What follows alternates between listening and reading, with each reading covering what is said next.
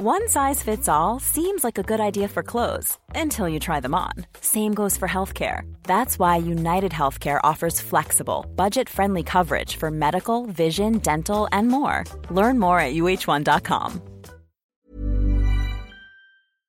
Hi, I'm Andy Levy, former Fox News and CNN HLN guy and current cable news conscientious objector. I'm a former libertarian who now sits pretty comfortably on the left. Hi, I'm Danielle Moody, former educator and recovering lobbyist. But today, I'm an unapologetic woke commentator on America's threats to democracy. And I'm producer Jesse Cannon, and I'm here to make sure things don't go too far off the rails. We're here to have fun, smart conversations with some of the most knowledgeable and entertaining people in politics, media, and beyond. Our goal is to try and make sense of our current crazy world, our new abnormal, and hopefully even make you laugh through the tears. What an excellent show we have today.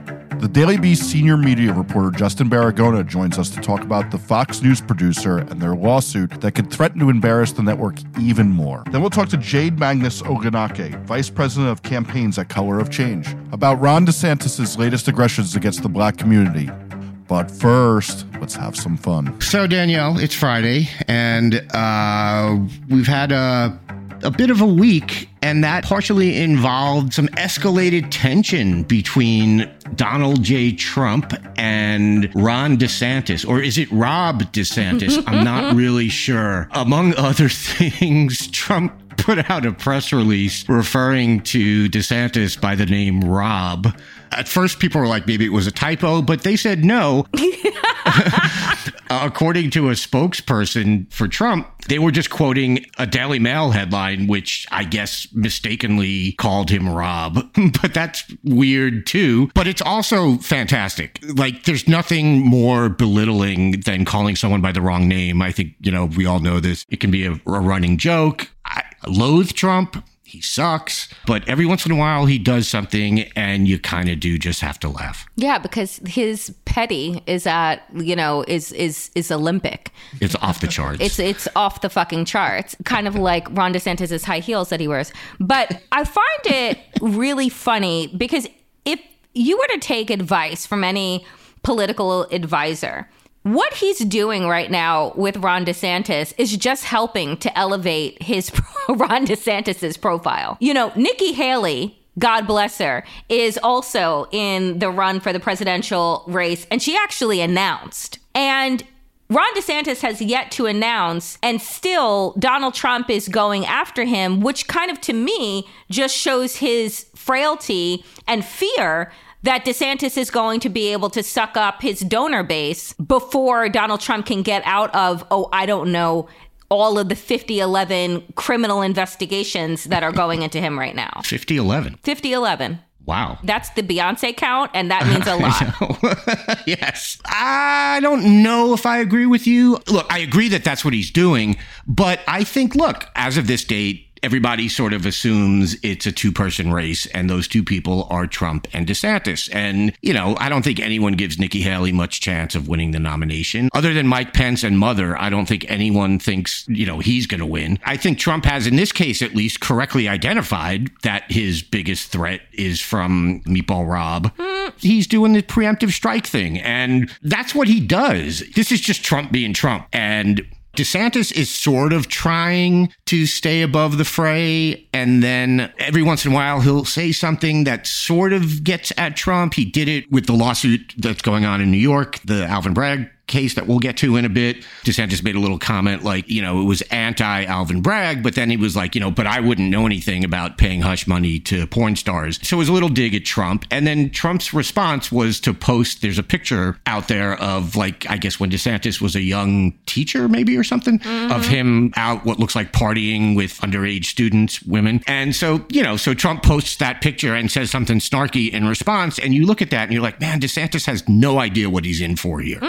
Probably part of Trump doing all this is he wants to put I would say the fear of God, but it's not the fear of God. It's the fear of Trump into him. And, right. And maybe make him not run, maybe make him think twice about running against him because, Trump, he thinks the nomination is his by the divine right of Trump's. he looks at anyone who would dare challenge him as the enemy. I mean, he put out a statement yesterday, which we can get to. It is this long-ass statement about DeSantis talking about how Florida was the third worst in the nation for COVID deaths, third worst for total number of cases, talking about how Florida ranks third worst in murder, third worst in rape, and third worst in aggravated assault. I mean, he is attacking DeSantis as... I mean, all of those things are true. Yes, absolutely. Like, all of those things are actually true. But they're basically, I mean, this might as well be a general election. This is not how it's supposed to work in primaries. And I don't have a problem with it because, as you said, all that shit is true, but he is going scorched earth. And like you said, DeSantis isn't even an announced candidate yet. So God knows what it'll be like if he does announce. One, all of the things that he just aired out about Florida are absolutely true. And then on top of that, you can paint the picture that Ron DeSantis isn't actually doing dick for Florida. All he's doing is an all-out assault on the LGBTQ community, right, on the Black community, on everyone who is somehow put some type of sadness into the heart of white people. That is what Ron DeSantis is going after. And so on that end, lifting up the stats of where Florida is, I think also in a lot of ways, not only does it paint the picture of what Ron DeSantis isn't doing in Florida, I think that it helps Joe Biden. Because if Ron DeSantis actually becomes the nominee of the Republican Party, then Donald Trump is doing Biden's work for him. Because all Biden then has to turn around and say is, do you want Florida to become the symbol of the nation? Because that's exactly what the fuck will happen if Ron DeSantis becomes president. And I think that on the other side, Republicans should be scared as shit, because if Donald Trump isn't their nominee, do you really think that this motherfucker's going to turn around, stand on a stage for anyone other than himself? No. Do you think that he's going to use his broke-ass Truth Social as a way to elevate the Republican Party so that it wins? No, I think that he goes scorched earth on everybody. And maybe that will ultimately save democracy. Who knows? Yes to all of that. That's basically what I was saying when I said this sounds like more like a general election, is that all of this is like, this is what you would expect Joe Biden to be saying. And also, yes, 100%, if Trump is not the nominee, he will burn the fucker down. And that's what he does. And anyone who thinks he's not going to do that is completely kidding himself. I mean, the man is 79 years old. He's not going to suddenly change and become a party guy. That ain't happening. No. What also isn't happening is Alvin Bragg bending to the will of the Republican Party, who is way out of fucking line in calling for Bragg to disclose his communications with the Department of Justice, to provide details into his investigation into Donald Trump and the money to Stormy Daniels. And in a letter that he used to respond to essentially to their threats, he said, quote, that this is an unlawful incursion into New York's sovereignty. And the letter was addressed to Jim Jordan, the chairman of the House Judiciary Committee, Brian Steele, Republican from Wisconsin, who leads the Committee on House Administration, and Representative James Comer, Jr., Republican from Kentucky, who heads up the House Oversight Committee. And I love the fact that Bragg's office used the word sovereignty, because these are the same people, the same party, that is all about states' rights. Yep. Don't interfere in my state. Don't mess with Texas. Don't come to Alabama. We have a fiefdom over here. But when it comes to quote unquote blue states, they want a Bigfoot all over it. So for Alvin Bragg to essentially turn around and say, yeah, no, miss me with it. Love that for him. Yeah, I would like to say, first of all, that you stole my talking point. And we're going to have words after the show about that, because now I don't know what I'm going to say. Yeah, there's a couple of things here. One is exactly what you said. I love the sovereignty thing, and I love anytime someone is exposed as a sham, it sort of warms my heart. And that's what's happened here with states' rights, as you've said. States' rights is okay when it's, I guess, when it's for slavery or punishing women. Yes. and stuff like that. But if you go after Donald Trump, that all goes out the window. The other thing that Bragg said in the letter is important, I think. The other part in the letter notes that Congress, they made this request, quote, only after Donald Trump created a false expectation that he would be arrested the next day, and his lawyers reportedly urged you to intervene. Neither fact is a legitimate basis for congressional inquiry. Thank you so fucking much for saying that, because we've been sitting here for the last week. Today is Thursday, and everybody was like, a couple days ago, everyone was like, today's the day. Is today the day? And I swear to God, I was sitting there on Monday night, and I'm sitting there thinking, did anyone say Trump was going to be indicted and arrested on Tuesday other than Trump? Not one fucking person. No. And the answer was no. And yet you had tons of people, whether they were Congress people, and don't even get me started on the media, although we are going to get started on the media, basically carrying water for this idea that Trump, as we know, this is a guy, he pulls shit out of his ass. And there's a lot of space in there to pull shit out of. And he just does it constantly. And how do people keep falling for this? And I'm sitting there, and there are like all these smart people, all these political journalists and other people who are not political journalists, but who are, they're not dumb people. And they're all sitting there saying, oh, tomorrow could be the day. I hope tomorrow's the day. And if tomorrow's the day, this is how we should all behave. I'm like, tomorrow ain't the day. Like, there was no more reason to think Tuesday was the day than there was to think Wednesday was the day, or Thursday or Friday or any other day of the week or fucking month. This was all a little fantasy that Trump had in his head. And look, with him, you never know I don't know if he believed it or if it was just something he put out to fundraise, which also worked. I think he raised, what was it, like $1.5-2 million off of this, Danielle? That was a couple of days ago. The tally, maybe 2 days ago, was at 1.5 million. My assumption that today, by the week's end, that it would be well over $2 million. All of this is a fucking grift. Donald Trump is Barnum and Bailey's circus. And everyone just continues to fucking follow the shit and the peanuts that he throws down. And it is whiplash to 2016. Donald Trump used to, what did he say? Oh, I got a big announcement. Was the only thing that he had to say.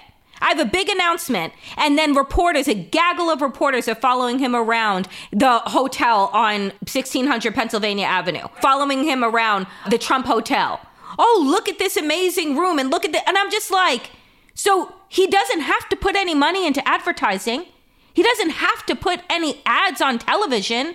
Y'all do it for him for free. All he has to do is take a clip from CNN, a clip from MSNBC, slap that up on one of his bullshit sites, and the money just pours in. Because his fans, as he calls them, are so fucking dumb that they give this man that says that he's a billionaire, they give him their hard-earned money. How does that even make sense? I don't know. But yes, we've come to expect that his fans are going to be marks. There is absolutely no excuse for the media being a bunch of marks. None. It's been 7 years minimum of this shit in the political sphere, and, decades more than that, just in terms of Trump being a grifter. But let's charitably say it's only been 7 years. That's 6 years, 11 months, and 29 days longer than you should fall for his shit. And yet they still do. This is like if The Boy Who Cried Wolf, if at the end of that, the moral was that the boy became king. That's what we're doing here. Like, he does this every time, and every time people fall for it. That's not the moral of that story. The moral of that story is supposed to be, if you keep saying things that aren't true, no one's going to believe you ever, even when you say something that is true. But here, the moral is if you keep saying things that aren't true, people are just going to keep believing you. It's insane to me. And again, his fans, most of them, I think at this point, are just a lost cause. But the media is supposed to be skeptical. That's one of the basic tenets of journalism, is to be skeptical. And somehow that goes out the window anytime Trump makes one of his little pronouncements. And it's not, and this shit has filtered down to people like Elon Musk and others like him who will say things that are just blatantly wrong. And that, this is the guy who said that COVID would be over by the end of, I think it was April 2020. He said he'd be on Mars years ago. And, obviously none of these things happen, but every time Elon Musk makes a pronouncement, people are like, well, Musk says this, so it must be happening. Yeah. And it's like, how do you not learn this? It's the same lesson from Donald Trump, but apparently we are incapable of learning, and the media just, God, do they have to do a better job? But the fact is that they're never going to do a better job. I will never forget being in a green room at MSNBC pre-COVID, listening to a producer say, Trump may be bad for the country, but he is good for ratings. Yep. That is the mantra that mainstream media has carried for the last 7 years, and they will carry it until the end of time. Donald Trump for them is good for ratings. It doesn't matter that if a Donald Trump or a Ron DeSantis becomes president of the United States, that the first thing that they're going to fucking do is gut the fourth estate. That unless you are showcasing good coverage of them, because that's what Ron DeSantis is doing down in Florida, unless the coverage is good, you don't get access. So how, as a media entity, do you not then take your job doubly seriously at this point and say, you know what? We shouldn't make the same mistake, because this isn't just about how much money we can put in our fucking shareholders' pockets, but it's about whether or not our democracy survives and we all have jobs in the next 2 years. Yeah. And look, along those lines and what you said about Ron DeSantis, I mean, Axios, which is supposed to be a very respectable political website, reporting entity, fired a reporter because he referred to a news release from the Florida Department of Education as propaganda, which it was. It was like a 7-page piece of propaganda. It wasn't a press release. And DeSantis's press people complained, and Axios fired him. Jesus. And that's how shit works now, apparently. That's not good for journalism. That's not good for Florida. That's not good for America. And that's not good for the world. I mean, I don't like to overcredit journalism. I think journalists do a good enough job on their own of tooting their own horn. But you can't have a democracy, and you can't have the semblance of a free society if journalistic entities are firing reporters because government officials are mad at them. That's the opposite of how it's supposed to be. Nope, that is Russia, that is Hungary, that is Iran, that is Afghanistan, that is Turkey, that is China. That is not supposed to happen in the United States. And that's the thing that I want people to really remember, that the actions that these Republicans are taking to target the media, which began with Donald Trump targeting the media, which, ended up with bomb threats at CNN. Like, this is not supposed to happen. And it's happening on a regular basis. I think a lot of people have forgotten that this is not how it's supposed to be. Like, because it's been 7 years of this, the 4 years of the Trump administration. And look, which is not to say that previous presidents and previous politicians didn't pull the same shit. There's no way to argue it hasn't ramped up in a big way. And I do start to worry that people that there are a lot of people who just think that this is normal and that this is the way things are supposed to work. When instead, what it is, Danielle, is it's the new abnormal. Good one. And we can't let this stand because that's a trademark violation. Hey, it's Paige DeSorbo from Giggly Squad. High quality fashion without the price tag. Say hello to Quince. I'm snagging high-end essentials like cozy cashmere sweaters, sleek leather jackets, fine jewelry, and so much more. With Quince being 50 to 80% less than similar brands. And they partner with factories that prioritize safe, ethical, and responsible manufacturing. I love that. Luxury quality within reach. Go to quince.com/style to get free shipping and 365-day returns on your next order. Quince.com/style. One size fits all seems like a good idea for clothes until you try them on. Same goes for healthcare. That's why United Healthcare offers flexible, budget-friendly coverage for medical, vision, dental, and more. Learn more at uh1.com. This show is sponsored by BetterHelp. There's something I've really been needing to get off of my chest lately, which is that everyone and their mother should listen to the Andre 3000 album because it lifts my spirits on a regular basis, 1000%. We all carry around different problems, big and small, and let's be honest, when we keep them bottled up, it can start to affect us negatively. That's where therapy comes in. It's like this safe space where you can unload all those burdens and start figuring out out how to work through whatever's weighing you down. Therapy can make a difference. I know this from firsthand experience, and it's not just for those who've experienced major trauma. It's for anyone who wants to improve their mental well-being. Therapy can help you learn coping skills. It can teach you how to set better boundaries, and it can make you be a better version of yourself. If you're considering therapy, why not give BetterHelp a try? It's entirely online, which means it's convenient, flexible, and fits into your schedule seamlessly. Plus, getting started is as easy as filling out a brief questionnaire to get matched with a licensed therapist. And the best part? You can switch therapists anytime at no additional charge. So why wait? Take that first step towards a happier, healthier you with BetterHelp. Get it off your chest with BetterHelp. Visit BetterHelp.com/thenewabnormal today to get 10% off your first month. That's BetterHelp, HELP.com/thenewabnormal.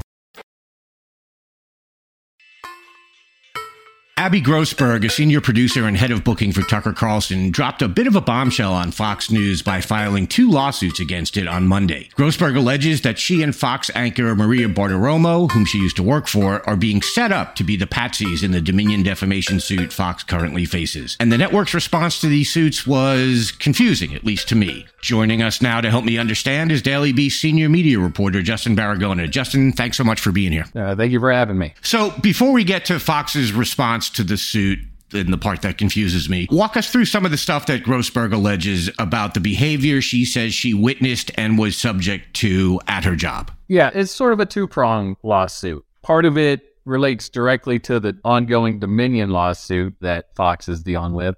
The other part is how she frames that within the overall culture of Fox over the years of misogyny, sexism, harassment, discrimination, all that. What she's alleging is that when she was the senior booking producer for Maria Bartiromo's Sunday morning show, which airs on Fox News, it's hard to say, like, just real quick, but they never gave her any help, never gave Bartiromo any help, let her twist in the wind, that she was regularly passed over for promotion while she was at Bartiromo's show.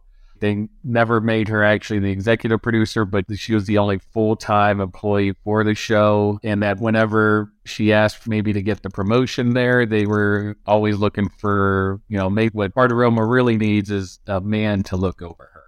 God. During that period of time, she stated that, they would constantly demean Bartiromo, call her menopausal, a crazy bitch, things of that nature, dismiss her. And then in the end, with the Dominion stuff hanging over them, that they look to kind of make them the patsies, the fall guys in this, because they kind of wouldn't mind getting rid of Bartiromo. But she moved from Bartiromo's show to Tucker Carlson's show. Correct. And then she also alleges some not great behavior going on backstage there. Correct. It actually, in what she says, is it got worse when she went over to Tucker Carlson's show. So if you look at the lawsuit, the way it kind of shows it going down is that, she kind of gave up on hoping to get to advance while at Bartiromo's show and saw the opening for the head of booking for Tucker Carlson's show, which, is basically the highest rated primetime show in cable news. And it would also be a senior producer role. She goes there and she says, like, immediately, it was just like the worst type of boys club that you could imagine. That it was a combination of misogyny, harassment, but also anti-Semitism and just straight up bigotry. And that this was something that she was subjected to on like a daily basis. And that when she finally complained about it, she was the one that actually got reprimanded by HR. And that she looks at it as them trying to find a way to push her out once she became too problematic for, trying to bring up the toxic work environment on Tucker Carlson's show. Right. Okay, so let's get to Grossberg alleging that she and Bartiromo are being set up to be the fall people. What does she allege that Fox told her to do? Well, if you go through her lawsuit, what you see is that she was going to be one of the people that Dominion wanted to depose based off of the collection of, all the messages, texts, right, conversations, emails. And because, Bartiromo's show really kind of trafficked in some of the worst stuff. She was bringing on Sidney Powell, right, Kraken lawyer, all that. So when she was preparing for it, They basically, she's saying that they were telling her that she has to go with Fox's lawyers and that they really kind of steered her to only say certain things, don't bring up anything about executives above her, don't point any fingers that way, especially to like some of the male executives, and maybe downplay some of the emails, text messages that were sent to you during this period of time, which she felt were, directives on their coverage in the immediate aftermath of the 2020 election. How Dominion's explaining it is that Fox went, full bore on election denialism to pull back those angry Trump viewers. But she says that a lot of the stuff that she ended up saying in the deposition, she was kind of forced to say, in her opinion. The Fox lawyers had browbeat that into her in the preparation sessions that they had. And she said that they had several of these preparation sessions ahead of her actual deposition. She also says that she never got the chance to correct that deposition like other people have throughout this lawsuit, where you get to look over it and say, oh no, I would like to maybe amend that. Right. And she never got the chance. So what you see in the Dominion lawsuit is that you see Abby Grossberg saying that, they didn't feel it was their duty to have to fact check anything or air factual material whenever having like somebody like Sidney Powell on, that it wasn't their job, or they didn't feel like it was necessary to have to make sure that what was being aired was truthful, or that they pushed back on it.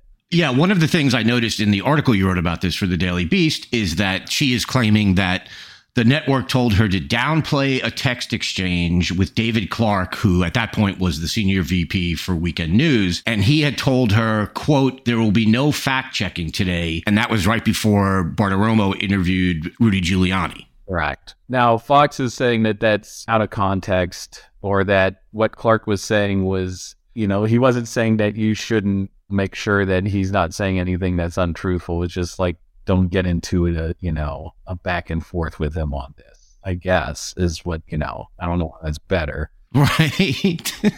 For a news channel. Yeah. If you look back through the filings from Dominion, it seems like this was within the context of where you had news reporters that were doing fact checks of some of this stuff, right? After the fact, or even in real time.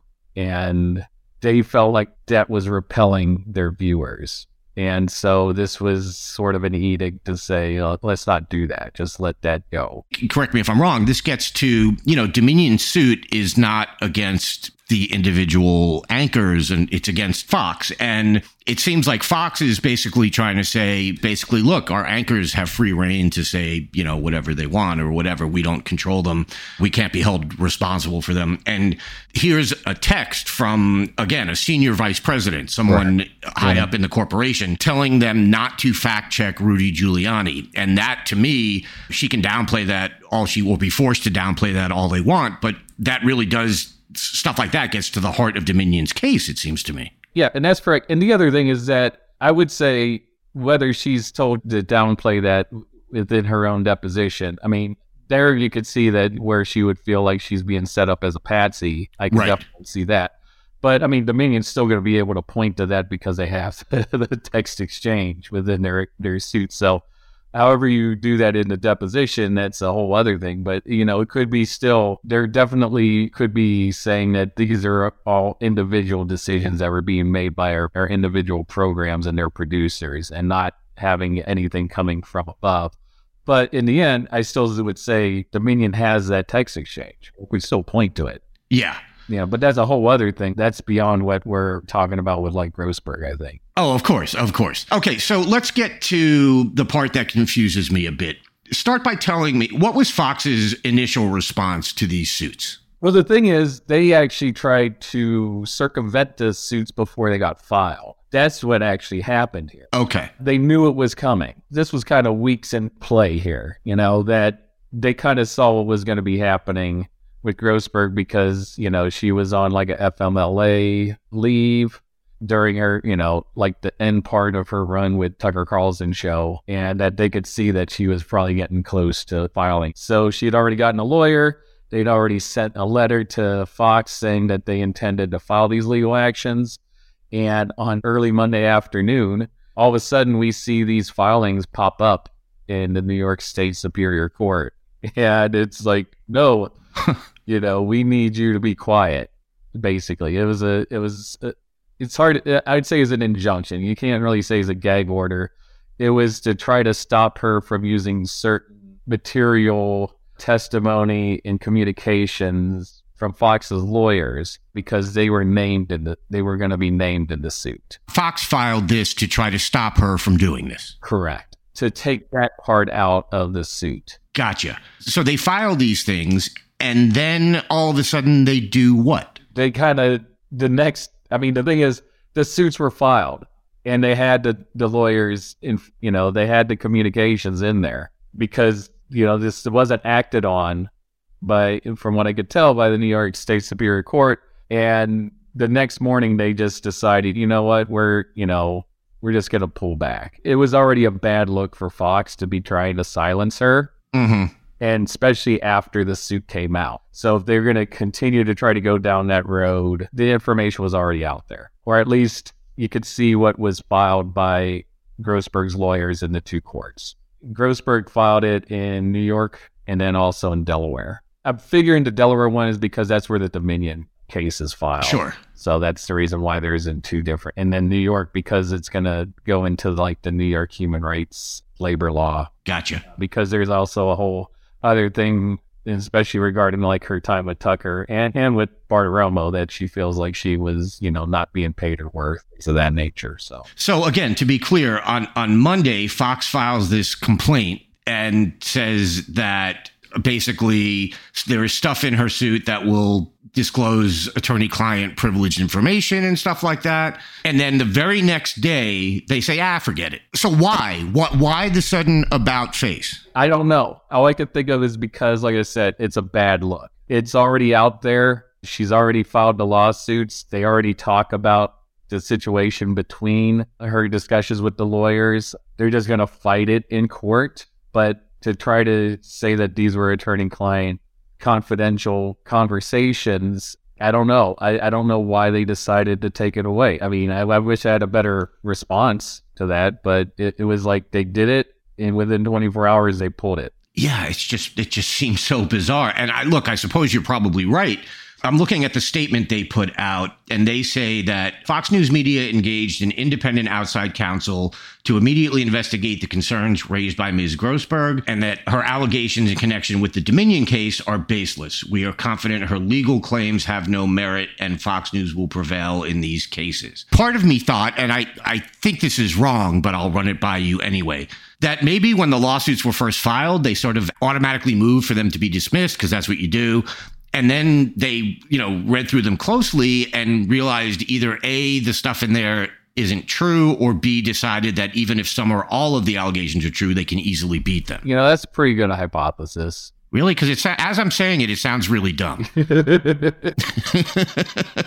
way that they're going to go is the way they go with every single one of these, is it's a disgruntled employee. Right. That's what I sort of meant. Yeah. Making up stuff or misrepresenting what happened, especially when they do the following a critical performance review, which, to be honest, right, is the way that they kind of always go with this, is how they start pushing that person out is give them a bad review. And they say that they're not doing their job. And then that way, once they're on their way out or they are out, then they could point to the disgruntled employee tactic here.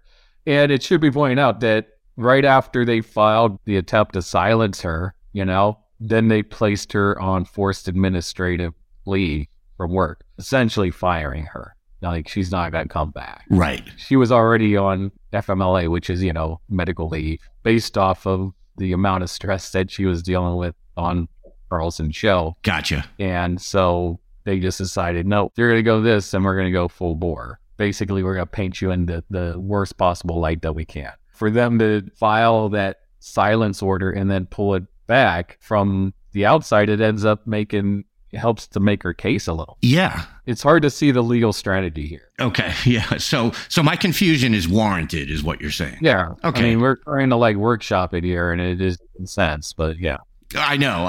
I want to talk about one thing because just from a little bit of personal experience here, it's the part about how she says that when she filed a complaint about being harassed by a couple of male producers at Tucker's show, that after she filed that complaint, Human Resources met with her and told her she was underperforming at her job.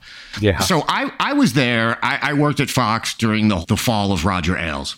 One of the things that came out of that was, I believe it was every employee of Fox had to meet, it was like these group meetings with HR and with outside counsel there and stuff like that. And it was to assure everyone that they should not feel that HR worked for the company, but that HR worked for them and was looking out for their interests, not the corporate interests, which I can tell you there's not a soul in that building that believed that while Ailes was there. And I don't think too many of us were convinced in this meeting that it was suddenly going to change. But I think this was something they sort of had to do, or that, outside counsel said, hey, you got to do this. You got to, you have a huge HR mess here. When I read that, I was like, oh, well, that sounds familiar. That sounds like exactly what we all thought of HR back then. Yeah. I mean, the interesting thing is when you read through Grossberg's filing is, how she describes that moment is that she was upset about the way that things were going with these two producers, which are like basically Tucker's right-hand men. Or the way you read through it is that she's making these complaints. It is like, all right, we're going to walk you over to HR. The two producers walk her over to HR, and then they're in HR with her. There's not like, a representative for her, right? It does seem like there's like almost like a gang beating there almost. She's getting it, and the HR person, at least, again, this is from only the filing that we have from Grossberg, so we have to at least point that out. Of course. It is that she's got the HR person just taking their side the whole time while they're standing there. And then even after they leave and she gets this talk with the HR person on her own, she's not getting much sympathy there. Any employee there would feel like, well, what's the point now? It's only going to get worse from this point out. Right.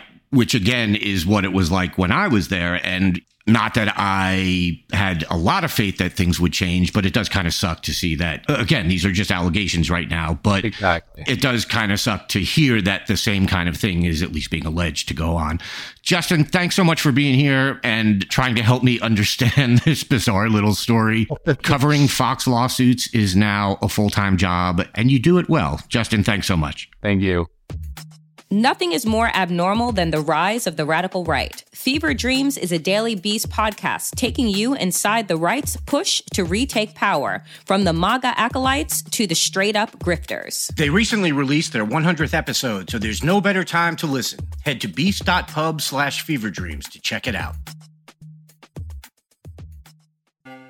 Folks, I am very happy to welcome to the new abnormal today Jade Mangus Algonake, who is the Vice President of Campaigns at Color of Change, the largest online civil rights organization in the country.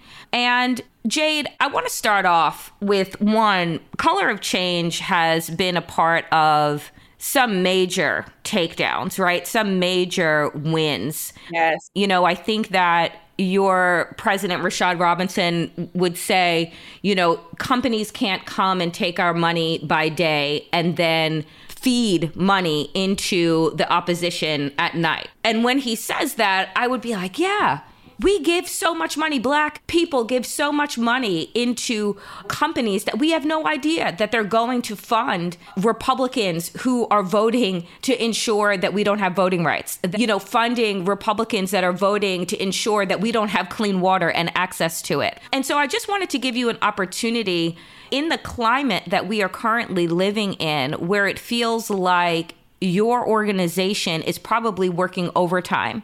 There is not a month that goes by that we're not learning about another unarmed Black person that is killed by law enforcement. Mm-hmm. There's not a month that goes by where we're not discovering that yet another largely Black city doesn't have proper water infrastructure. There's not a month that goes by that we're not literally living in the orchestrated Jim Crow 2.0. And so I just wanted to give you an opportunity before we dive into specifics to talk about some of the things that Color of Change has been doing over these really egregious last few years. Yes, thank you so much. So hello, everyone. My name is Jade Magnus Ogunaki, Vice President at Color of Change. And Color of Change is the nation's largest digital racial justice organization. We have over 7 million members fighting to make a more human and less hostile world for Black people. And the way we do that is through policy change, whether that's on the federal side or whether that's on the corporate side. I'm over our corporate power work. And so, in my time at Color of Change, I've been a part of and seen my colleagues lead some of the most incredible changes, from getting credit card companies like American Express and Visa and Discover to no longer process donations to white nationalist organizations, which has effectively dismantled them because they have no way to take in donations. So we've done everything to that, to our culture change work, which is, when we got all of the wedding websites and wedding magazines to no longer feature plantation wedding content. We were founded after Hurricane Katrina, when we realized that nobody was worried about disappointing Black people. And our job is to make sure that somebody is following up when Black people were disappointing and making sure we get what we're owed. I love that, because the reality is nobody gives a damn about disappointing Black people. We are 7 years removed from Donald Trump becoming president of the United States. And if I see another headline and piece about white grievance and really wanting to get to understand why white people are so upset about the demographic changes in this country, when all we have to do is point to racism, no one cares about seemingly upsetting or harming Black people. And so I want to move to one of what I refer to on this show and others as the petri dish of white supremacy and Christo-fascism, which is Florida, which is currently governed by one Ron DeSantis, who has made it his single mission to erase Black people, Black culture,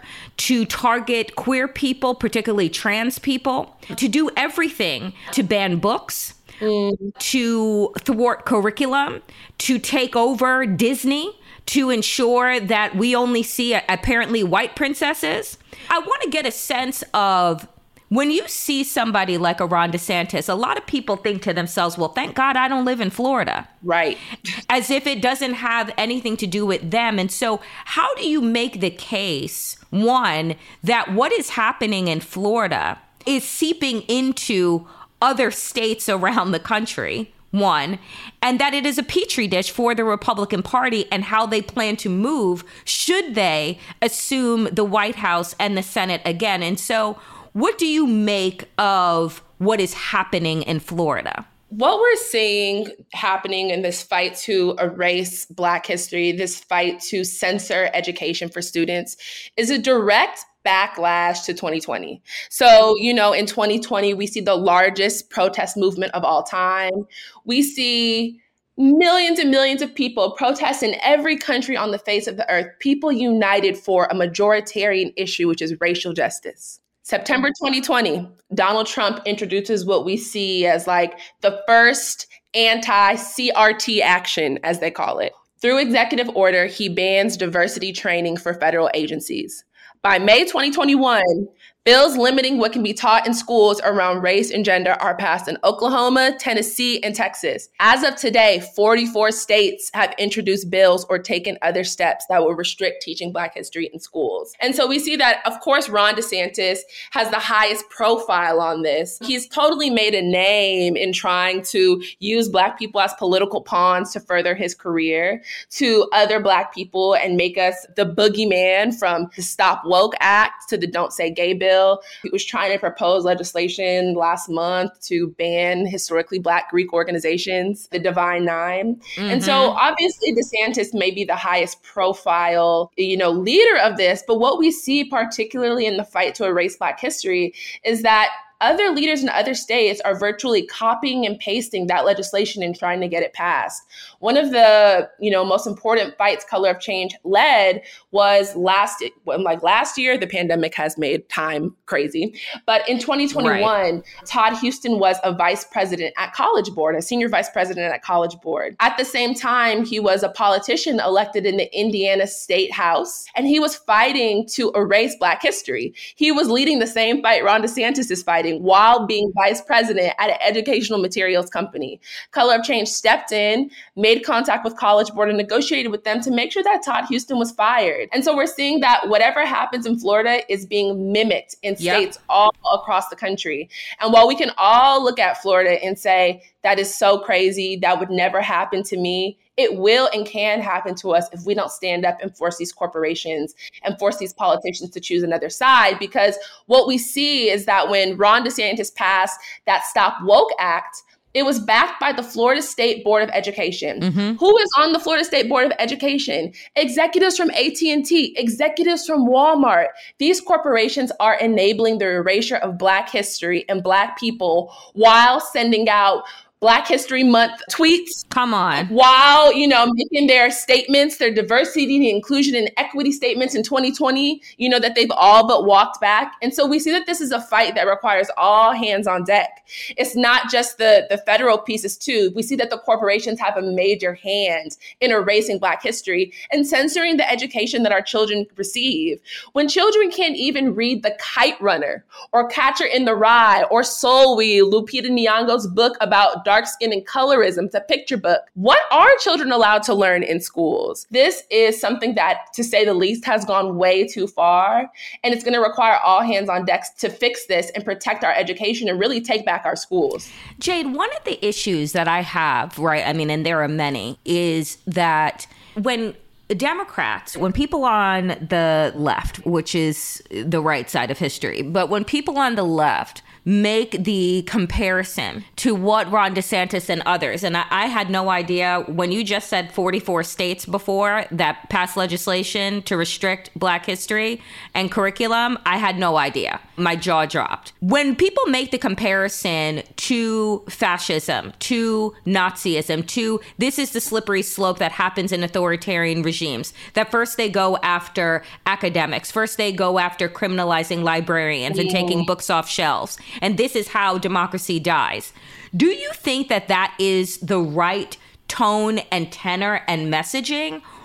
Color of Change, again, has been really adept and nimble at being able to get to the core of the issue without going over people's heads. And I wonder, when I look at Democrats as the party, one, they haven't wanted to wage into the quote unquote culture war that the Republicans have been waging. But when I look at the messaging, I'm like, are we just completely missing the boat on this?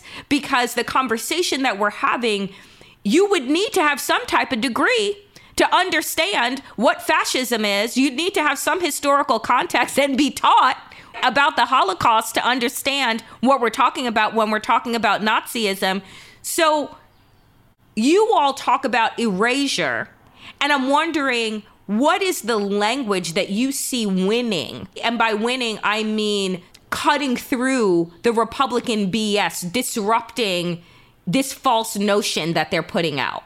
What you're saying is so spot on. When I hear the language, this is the end of democracy, we're seeing fascism. It's not that people are too stupid or uneducated to understand. It's that when you say that we're at the edge of fascism, but don't provide people with actionable steps to fight back, it can be so all-consuming and overwhelming that you don't know what to do. That's a big reason why right now Color of Change is preparing parents and looking to train community members to go into these school board meetings. You know what goes viral?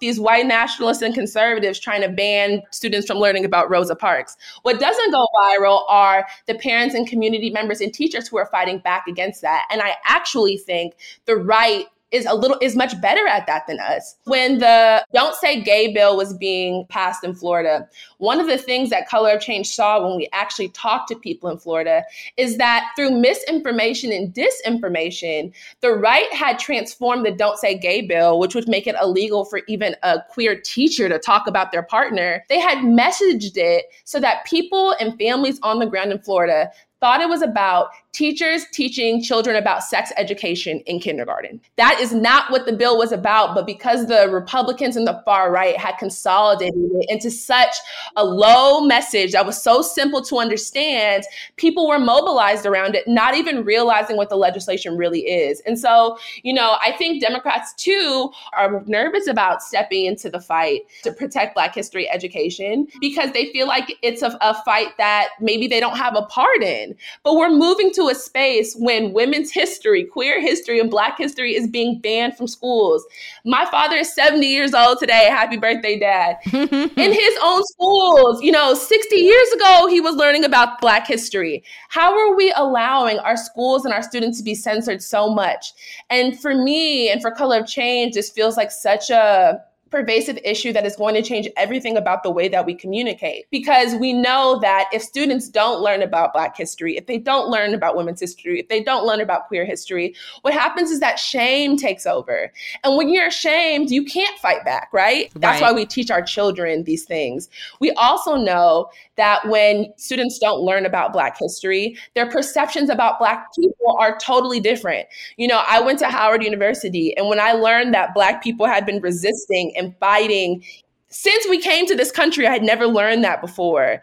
It totally changed my orientation to myself. It changed my orientation to my relationship with Blackness. It changed my orientation to my relationship with my ancestors and my fellow Black people. And so this is an issue. I keep saying it, but it really is all hands on deck. And the great thing is that Color of Change, we have so many different ways that you can participate, from taking a training to learn how to speak up at school board meetings, to receiving a toolkit that helps you talk about it with your family and friends, to signing a petition or calling a corporation to ask them to stand up and protect Black history. We have so many different ways that we're engaging on this. And we want Color of Change as a Black-led organization. And we're looking to train all people and talk to all people about how we fight back against this. Because it can't just be Black people who are speaking out about this. It takes all of us. And that's 100% right. And I love the fact that you all have so many different avenues, so many different on-ramps for people to take action. Because what I find, particularly around the issue that has to do with schools, is that for folks who don't have kids in the schools, they're like, oh, this doesn't affect me. And I'm saying to myself, you will be working with these people. Will be employed someday. They will be in the workforce. What do you think that will look like? How do you think that you will manage in that space? And the point that I made, because I'm a former educator myself, I taught first and second grade many, many moons ago.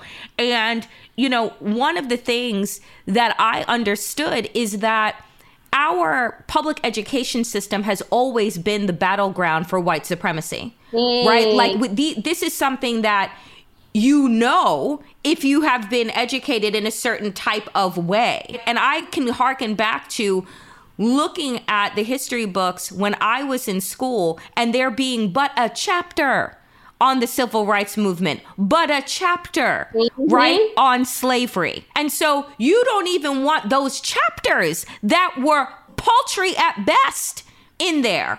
So the idea here is that this is not just about, what I want people to understand, this is not just about erasing Black history for Black people as another way to be a disempowering tool, but it is to make sure that white people are so unaware and remain purposefully ignorant of their own history, making you easier to control. That's the thing that I really believe that folks miss when we analyze and look at the area that we find ourselves in. You talk about your dad being 70, and I'm like, Ruby Bridges, I just saw a post the other day.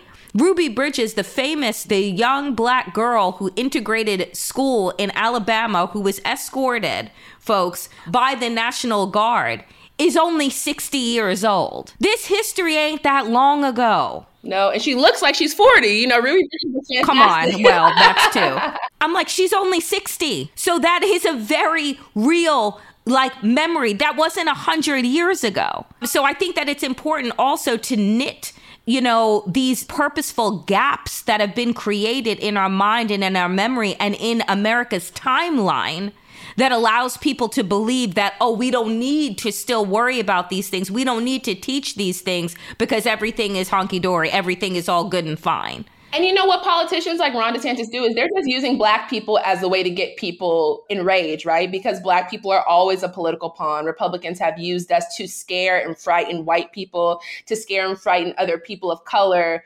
for centuries. They've used us as political pawns. And what Rashad, our president at COC, always says is that, you know, racism is like oil. It's like water. It finds the cracks no matter what. Come on. And so while this started with Black people and it started with Black history and it started with saying, we don't want our children to learn about Black Lives Matter. That's where it started. Then it creeped to, we don't want our children to learn about the civil rights movement. We don't want our children to learn about slavery. Then what we saw is that, you know, Color of Change has been fighting to get educational materials companies, the people who create our textbooks like McGraw-Hill, like Pearson, to take a stand on this because they are responsible for what our children learn. None of them wanted to take a stand when we asked them to make a statement saying that they would always teach accurate history.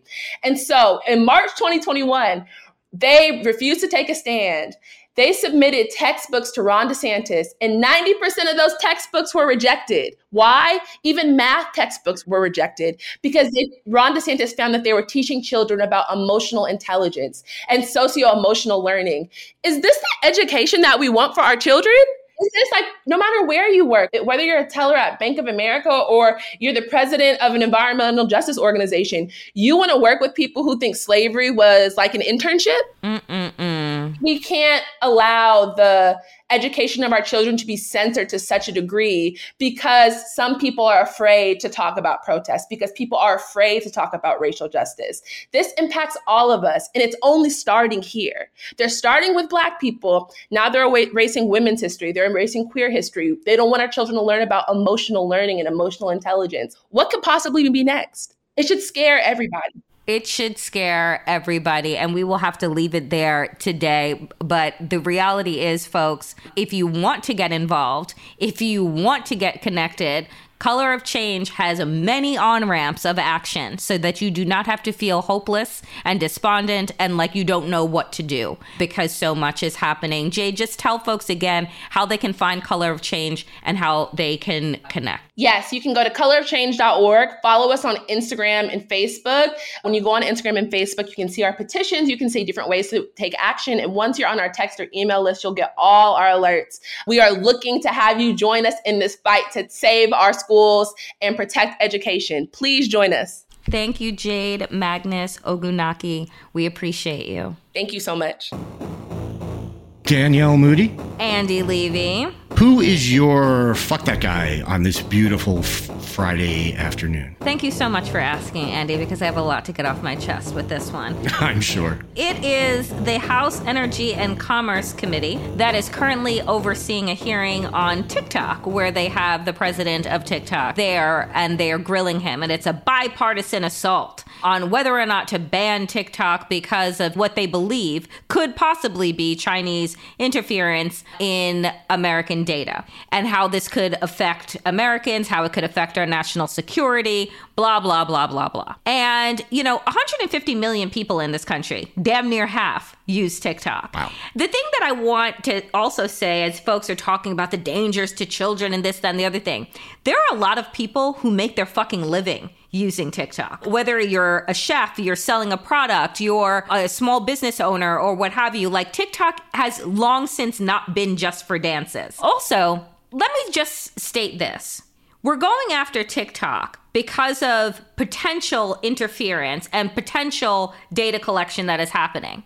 What about what Facebook did in the 2016 election and continues to still do with their disinformation campaign, still giving platform and voice to white supremacists that have organized groups, that this is how they fucking organize? They organize in plain sight for the insurrection and for other things? How about Twitter, that was allowed to be bought by a known misogynist, white supremacist, and transphobe who has done everything to untether the world from our shared town square where we all receive information, and has put out hits on people that he doesn't like? Who does that sound like? I'm just so tired of foreign countries always being created as our enemy, our foreign enemy. It's always those people over there. What about the fucking people in Silicon Valley? What about the fucking people that have been taking our data and selling it. We can't have a conversation whenever we record our show. Say something random that doesn't show up in my fucking Instagram feed. I've turned off the mics. I cover the fucking video. It doesn't matter. So if you're going to go all hard nose on TikTok and China and say it needs to be sold and all this, that, and the other thing, I'm just saying, can you widen the fucking net then and let us have a real conversation about data and tech and who's allowed to do what, where, and how? So for that reason, this entire committee and both Republicans and Democrats right now, which, by the way, I just want you to know that the 18 to 36-year-olds who are the target market for TikTok, that's how they got out the vote as well in 2020. So let us not cut off our nose to spite our fucking face again. Yeah, I'm not sure either party wants to be known as the party that took TikTok away from Gen Z. That seems to be not a good place to be if you want votes. But look, I co-sign everything he said. I don't like the idea that if this company, ByteDance, is, look, it's China, and I don't know how deep they're entwined with the government, but yeah, it's not good for the Chinese government to have all this data on Americans. But as you pointed out, it's not good for Mark Zuckerberg to have that shit either. If you want to say that one is a national security threat and one is not, okay, fine, then make that argument. But that's not what they're doing. They're going after TikTok as if it's the only company harvesting data. And that's just wrong. And look, I've said this before, I'll probably say it again.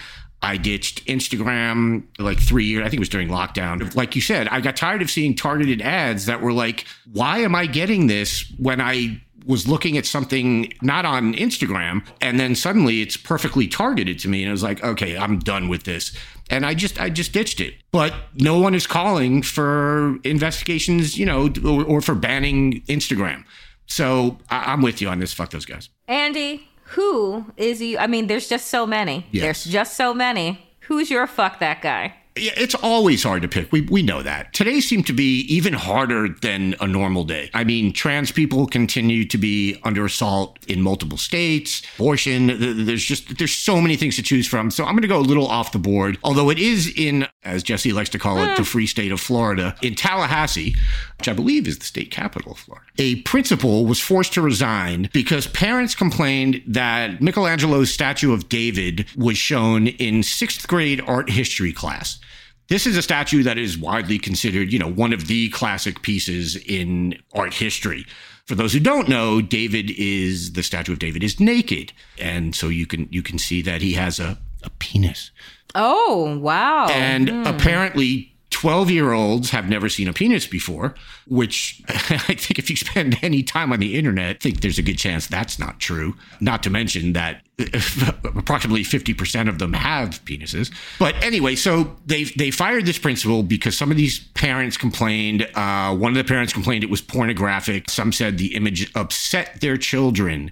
So the school just went and they up and fired the principal. This is where we're headed. I don't know how to emphasize enough that what we're seeing in this country in the educational system, and I'll say particularly in Florida, but it's not confined solely to Florida, it's absolutely frightening.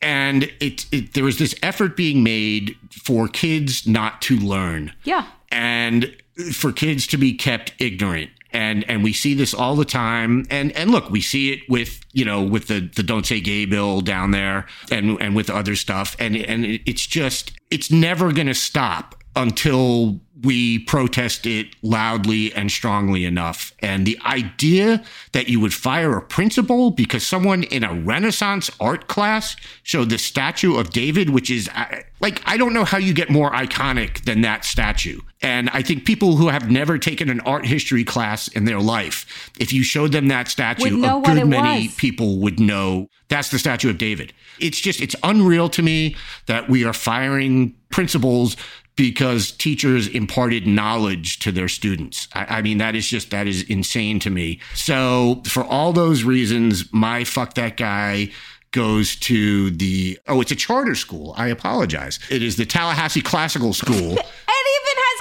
political in the fucking name. I know. And the school board president is named Barney Bishop, so he's going to get at least part of my fuck that guy. And also fuck that guy to the parents who, my children are upset. Well, then you fucking failed as a parent. If your 12-year-old is upset at seeing a statue that was made thousands of years ago, is that right? No, or hundreds of years ago? I don't know. It was a long fucking time ago. Okay? It was a long time ago. It was when people still chiseled shit like that, okay? It was before I was born, so it was a long time Definitely ago. that. 1501 to 5004. Yeah, that makes more sense. So, 800 years ago. That's what I said originally. Exactly. I never said any of the other things. It's not 800 years. I said 800 years, give or take. Do a better job as parents so your kids aren't upset. If they really are, a large part of me doesn't even believe that. But if they were, then yeah, you failed as a parent. So fuck all y'all. Hope you enjoyed checking out this episode of The New Abnormal. We're back every Tuesday, Friday, and Sunday. If you enjoyed it, please share it with a friend and keep the conversation going. This podcast is a Daily Beast production with production by Jesse Cannon and Seamus Calder.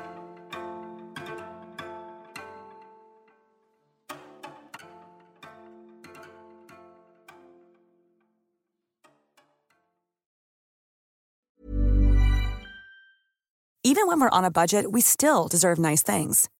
Quince is a place to scoop up stunning high-end goods for 50 to 80% less than similar brands. They have buttery soft cashmere sweaters starting at $50, luxurious Italian leather bags, and so much more. Plus, Quince only works with factories that use safe, ethical, and responsible manufacturing.